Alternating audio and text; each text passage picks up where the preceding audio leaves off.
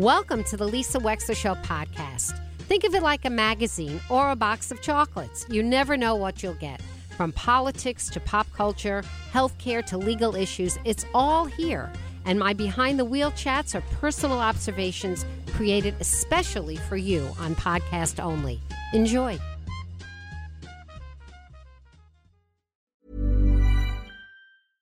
Hey, I'm Ryan Reynolds. At Mint Mobile, we like to do the opposite of what Big Wireless does. They charge you a lot, we charge you a little. So naturally, when they announced they'd be raising their prices due to inflation, we decided to deflate our prices due to not hating you. That's right. We're cutting the price of Mint Unlimited from $30 a month to just $15 a month. Give it a try at mintmobile.com/switch. $45 up front for 3 months plus taxes and fees. Promo rate for new customers for limited time. Unlimited more than 40 gigabytes per month. Slows full terms at mintmobile.com. Hey, it's Ryan Reynolds, and I'm here with Keith, co-star of my upcoming film, If, only in theaters May 17th. Do you want to tell people the big news?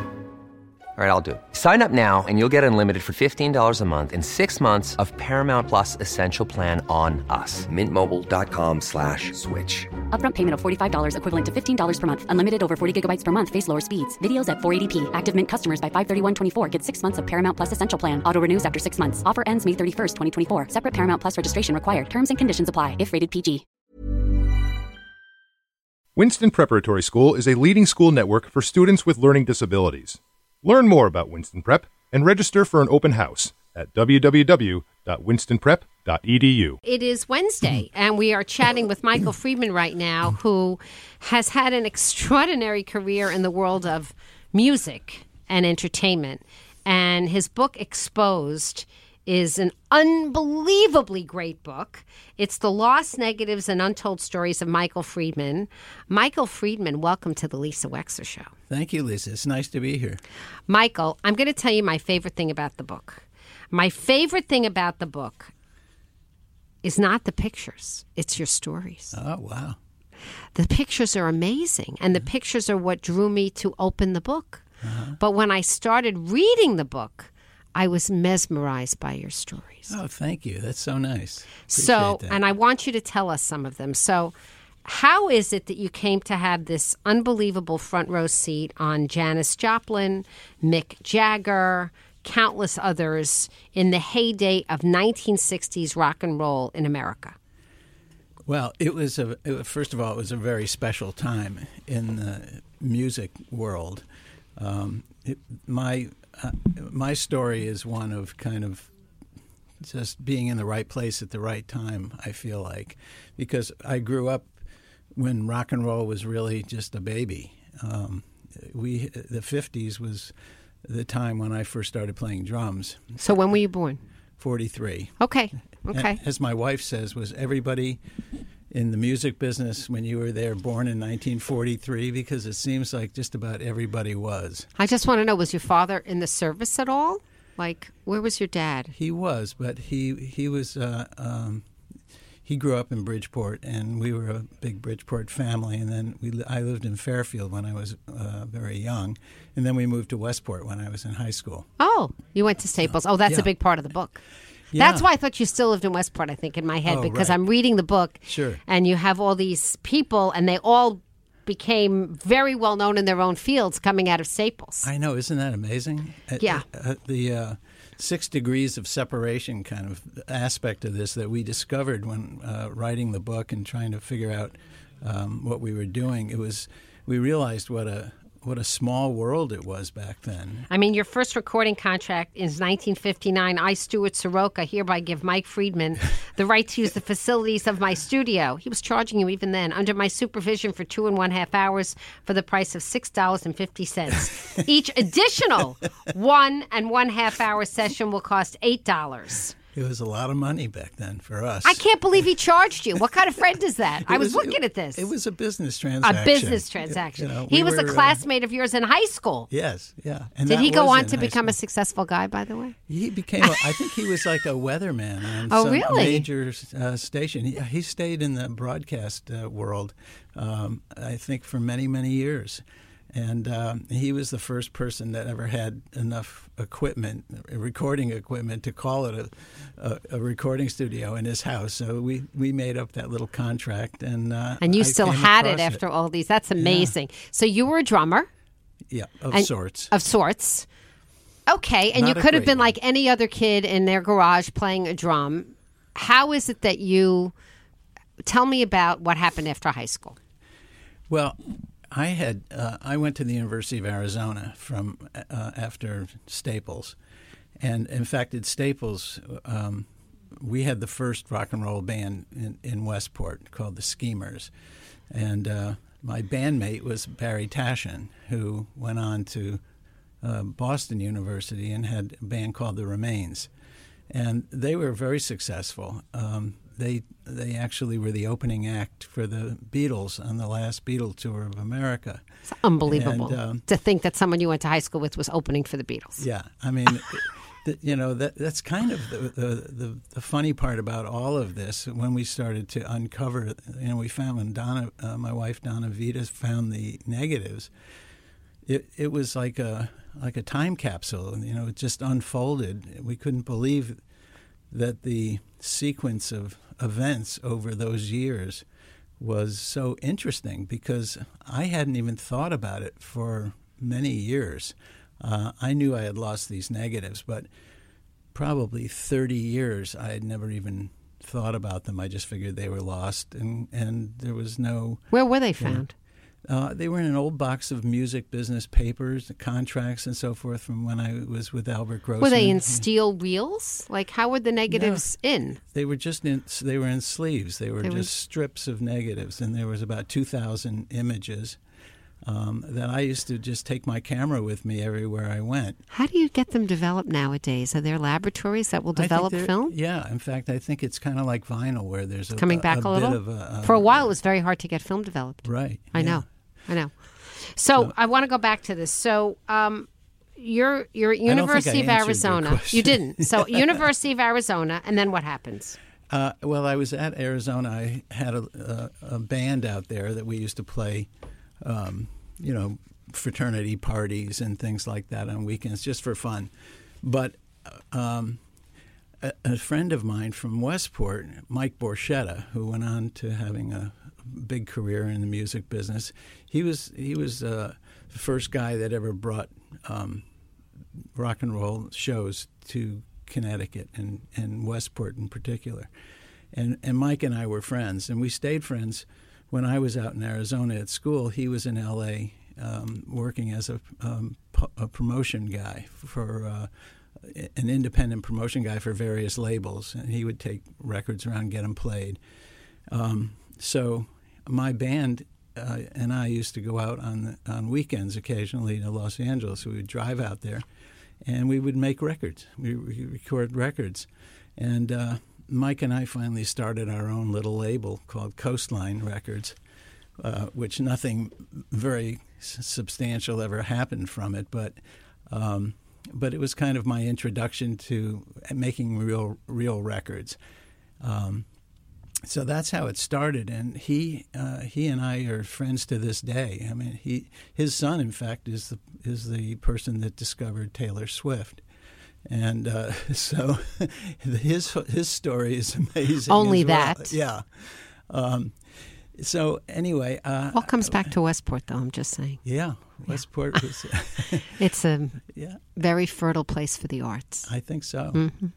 Anyway, so that was the beginning for me, and then when I graduated from college, I didn't know what I wanted to do, so I took a job in advertising because the music business wasn't something you went into. You either found yourself in it or you didn't. And I think that's probably still true to some extent. Yeah, in a way, right? Nobody studies music business in college. Not really. And even if you did, it doesn't mean you're going to get a job in it. Right. So anyway, one thing led to another, and I was not a happy camper in the advertising world. That was another interesting story, because the guy who hired me in California his name was H.R. Haldeman, And he was. I saw that. Can you imagine that?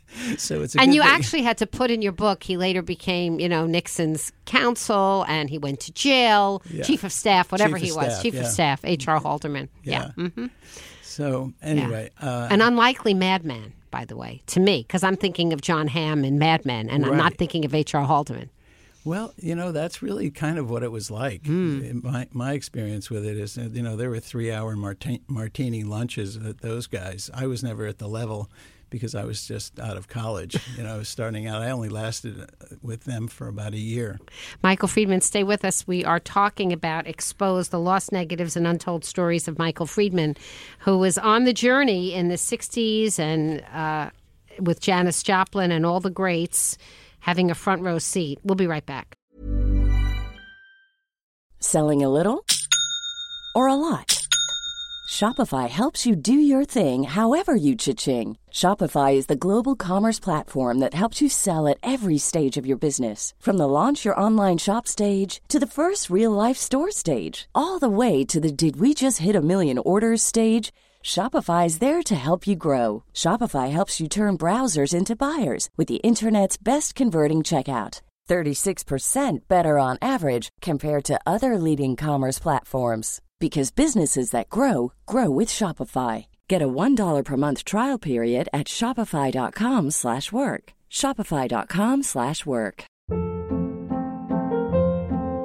Hold up. What was that? Boring. No flavor. That was as bad as those leftovers you ate all week. Keke Palmer here. And it's time to say hello to something fresh and guilt-free. Hello Fresh. Jazz up dinner with pecan-crusted chicken or garlic butter shrimp scampi. Now that's music to my mouth. Hello Fresh. Let's get this dinner party started. Discover all the delicious possibilities at HelloFresh.com.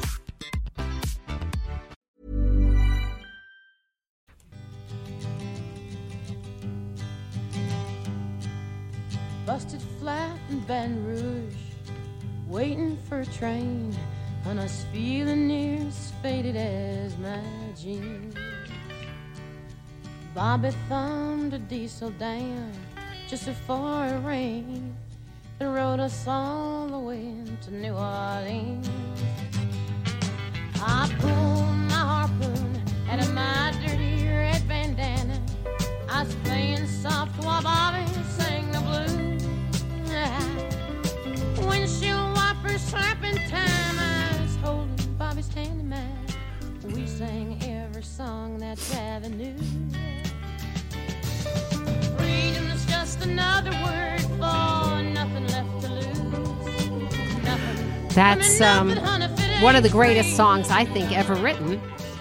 And it's Me and Bobby McGee by none other than Chris Christopherson, who wrote the song. But Michael Friedman, our guest in the studio, you were friends with Janis Joplin. You had a front row seat. Yeah, I was very, very fortunate. During that time of my life, I had just been a publicist with a fellow named John Kurland in New York. And we were doing publicity for the Mamas and Papas and the Paul Revere and the Raiders and Glenn Campbell and a whole bunch of I just spoke with Jimmy Webb last week. Did you really? Oh, yeah. What a great guy. Yeah. Terrific guy. Yeah. Talented. Yeah, we met him at Ridgefield Playhouse on, was it Saturday night, Friday night, Thursday night? I don't know. Yeah. It was great. Great to see him. Yeah, it must have been a great show. It was a great show. It was fun. That's great. Yeah. In any event, John, the guy that I was working for in publicity, died unexpectedly. He was a young guy in his 40s, and suddenly the little company that he had was finished. It was like one day we were doing this stuff, and the next day there was no company. And a friend of his was the publicist and PR person for Albert Grossman, who was the premier manager in the music business throughout the whole period of the 60s and 70s. And he managed Bob Dylan and Janis Joplin and Peter, Paul, and Mary and Richie Havens. Anyway, the list goes on. It was amazing. And you worked for Albert Grossman. Yeah, and Myra called me and after John died and said, Albert's interested in having someone join him in New York because he's spending more time at his other house up in Woodstock. would I be interested in talking to him? So, of course, I was, and I was only 25 at the time with pretty limited experience in the music business. But it's 1968, and it's the apex of American rock and roll in this kind of rock and roll. Right. Absolutely. So I met with Albert, and he surprisingly offered me this job. I had been managing when I was working with John. We were managing a group called Naz, which was Todd Rundgren. Hello, it's me. Yeah, that was the first record I ever produced. Really? You produced that record? Yeah. That one has lasted, Michael. Yeah, it's probably his biggest hit. It's the only one I know him for. Yeah. I know he had other hits, but that's the one that I know him for. Right. Yeah. Well, anyway, I brought him with me to Albert Grossman. So suddenly, from being out of work one day, the next week I was working next to Albert Grossman. And how did you get to know Janis Joplin herself as a human? Well, Janis was one of our artists that we managed, and I happened. It was at a time in her career where she was very busy. She had just been. What was the album? Her first album. I don't know the names of her albums. Gosh, I don't know. I only know her really for some of her gigantic hits, like Me and Bobby McGee. Freedom's just another word for nothing left to lose. What a great line. Yeah. What an unbelievable line. And the guitar and everything else that was on that record. Did you help produce that record? No. I didn't do that. I wasn't much of a producer. I sort of produced Hello, It's Me by default. Okay. Because the producer from the record company wasn't too interested in the project, and he was kind of reading the trades while they were trying to make a record, and I ended up having been the only other person in the room with any recording experience. I sort of ended up producing it. That's a pretty cool story. Yeah. And was Janis Joplin as a person, was she erratic, volatile, explosive the way she appeared to be on stage? Yeah, as I always say when people ask me what she was like, and that's probably the most common question that I get. Janis was very complicated as a person, but she was everything that you just described and more. And the more part was the part that I loved so much about her. She was very sensitive. She was smart. She was funny. She was sweet. And she was also tough as hell. She could, she was everything that she appeared to be on stage, that kind of tough chick and, a great singer. Great singer. And just so much fun to be around. And it was one of the artists that I spent more time with than others because it was that time in her career. And it was during the Cosmic Blues stage of her career when I met her, and that was the interim band between Big Brother and the Holding Company and the Full Tilt Boogie Band, and so I was helping to put together the Full Tilt Boogie Band for her when she decided she wanted to make a change. So we spent a fair amount of time together. And in the book, you have October 5th, 1970. We're chatting with Michael Friedman, where you got the call from Albert that she had passed. Yeah. Drug overdose. Yeah. Right? How old was she? 27. The same age? Same. She was... That 27 curse? That curse of being 27? The 27 Club. It's a terrible thing. Terrible thing. Yeah.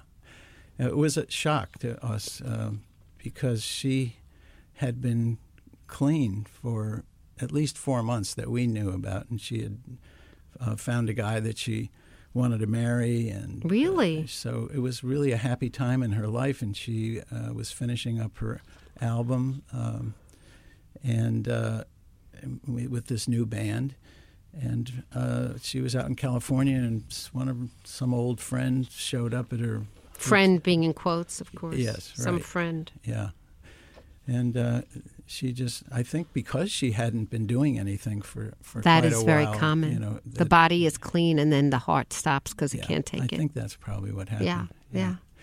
I have another friend whose son that happened to. He had been clean just a few months, but he was clean, and then he experimented, and he was also 27. He died. Really? Yeah. Well, drugs. I didn't go into too much in the book about drugs because I think it's a whole subject that you can't just talk about in passing. It was the devil, and I would say it is the devil. Yeah, it's not gone. No, it's not gone by any means. But we lost a lot of good people back in those days, and it was part of the culture, unfortunately. Not heroin necessarily in and of itself, although that was the deadliest of all of the drugs, but just the whole drug culture was so destructive. And Michael Friedman, as I was reading the book, you were apart from that. You didn't like drugs. Well, I mean, I smoked grass occasionally. Occasionally, but not enough to get sucked into that. I never really enjoyed it that much, fortunately. And also, you have to remember that I was on the business side of the business. Mm-hmm. I wasn't performing. I wasn't playing drums anymore, and I wasn't an artist. I was a manager. And one of the cool things about your shots, which you admit, is that you were a very non-threatening presence. You weren't seen as a photographer. You weren't seen as a paparazzi. Exactly. So people could relax around you, or you could get them at unguarded moments. So you got a front row seat. Basically, you were like an amateur fun guy in the inner circle taking pictures for yourself. That's exactly right. These were my friends. These were your friends. Was Mick Jagger a friend too? No. A lot of pictures of him in the book. That's because... again, just serendipity. Janice asked me if I would take her to the concert. She wanted to go because Tina Turner was on the bill, and she was. Tina looks so lovely here. Oh, she looks so young and pretty and lovely. Yeah, she does. So I said, sure. I wanted to see the Stones as well. So we had all access passes, which allowed me to take pictures virtually anywhere in the garden. And it was probably the greatest rock and roll show ever. I think... the Madison Square Garden? Yeah, 1969. It was just beyond belief. It was 20,000 people. The stage was about the same size as a YMCA stage, so it was very close. And the pictures that I took of the Stones that night were I was virtually standing next to them on stage. That's exactly what it looks like. And I mean, nowadays you could never get up that close. But because I was there with Janice, I could move around and nobody was giving me a hard time. No one gave you a hard time. No. Michael Friedman, the book is so wonderful. It's called Exposed. It's, it could present as a coffee table book because it's so beautifully produced, but I would urge you to read it. I would urge you who are listening to me today, if you're at all enthralled as somebody who just wants to get a close-up personal view of this rock and roll era from a homegrown point of view, it's Exposed. Michael Friedman, thanks for being with us today. Thank you, Lisa. It's a pleasure. My pleasure.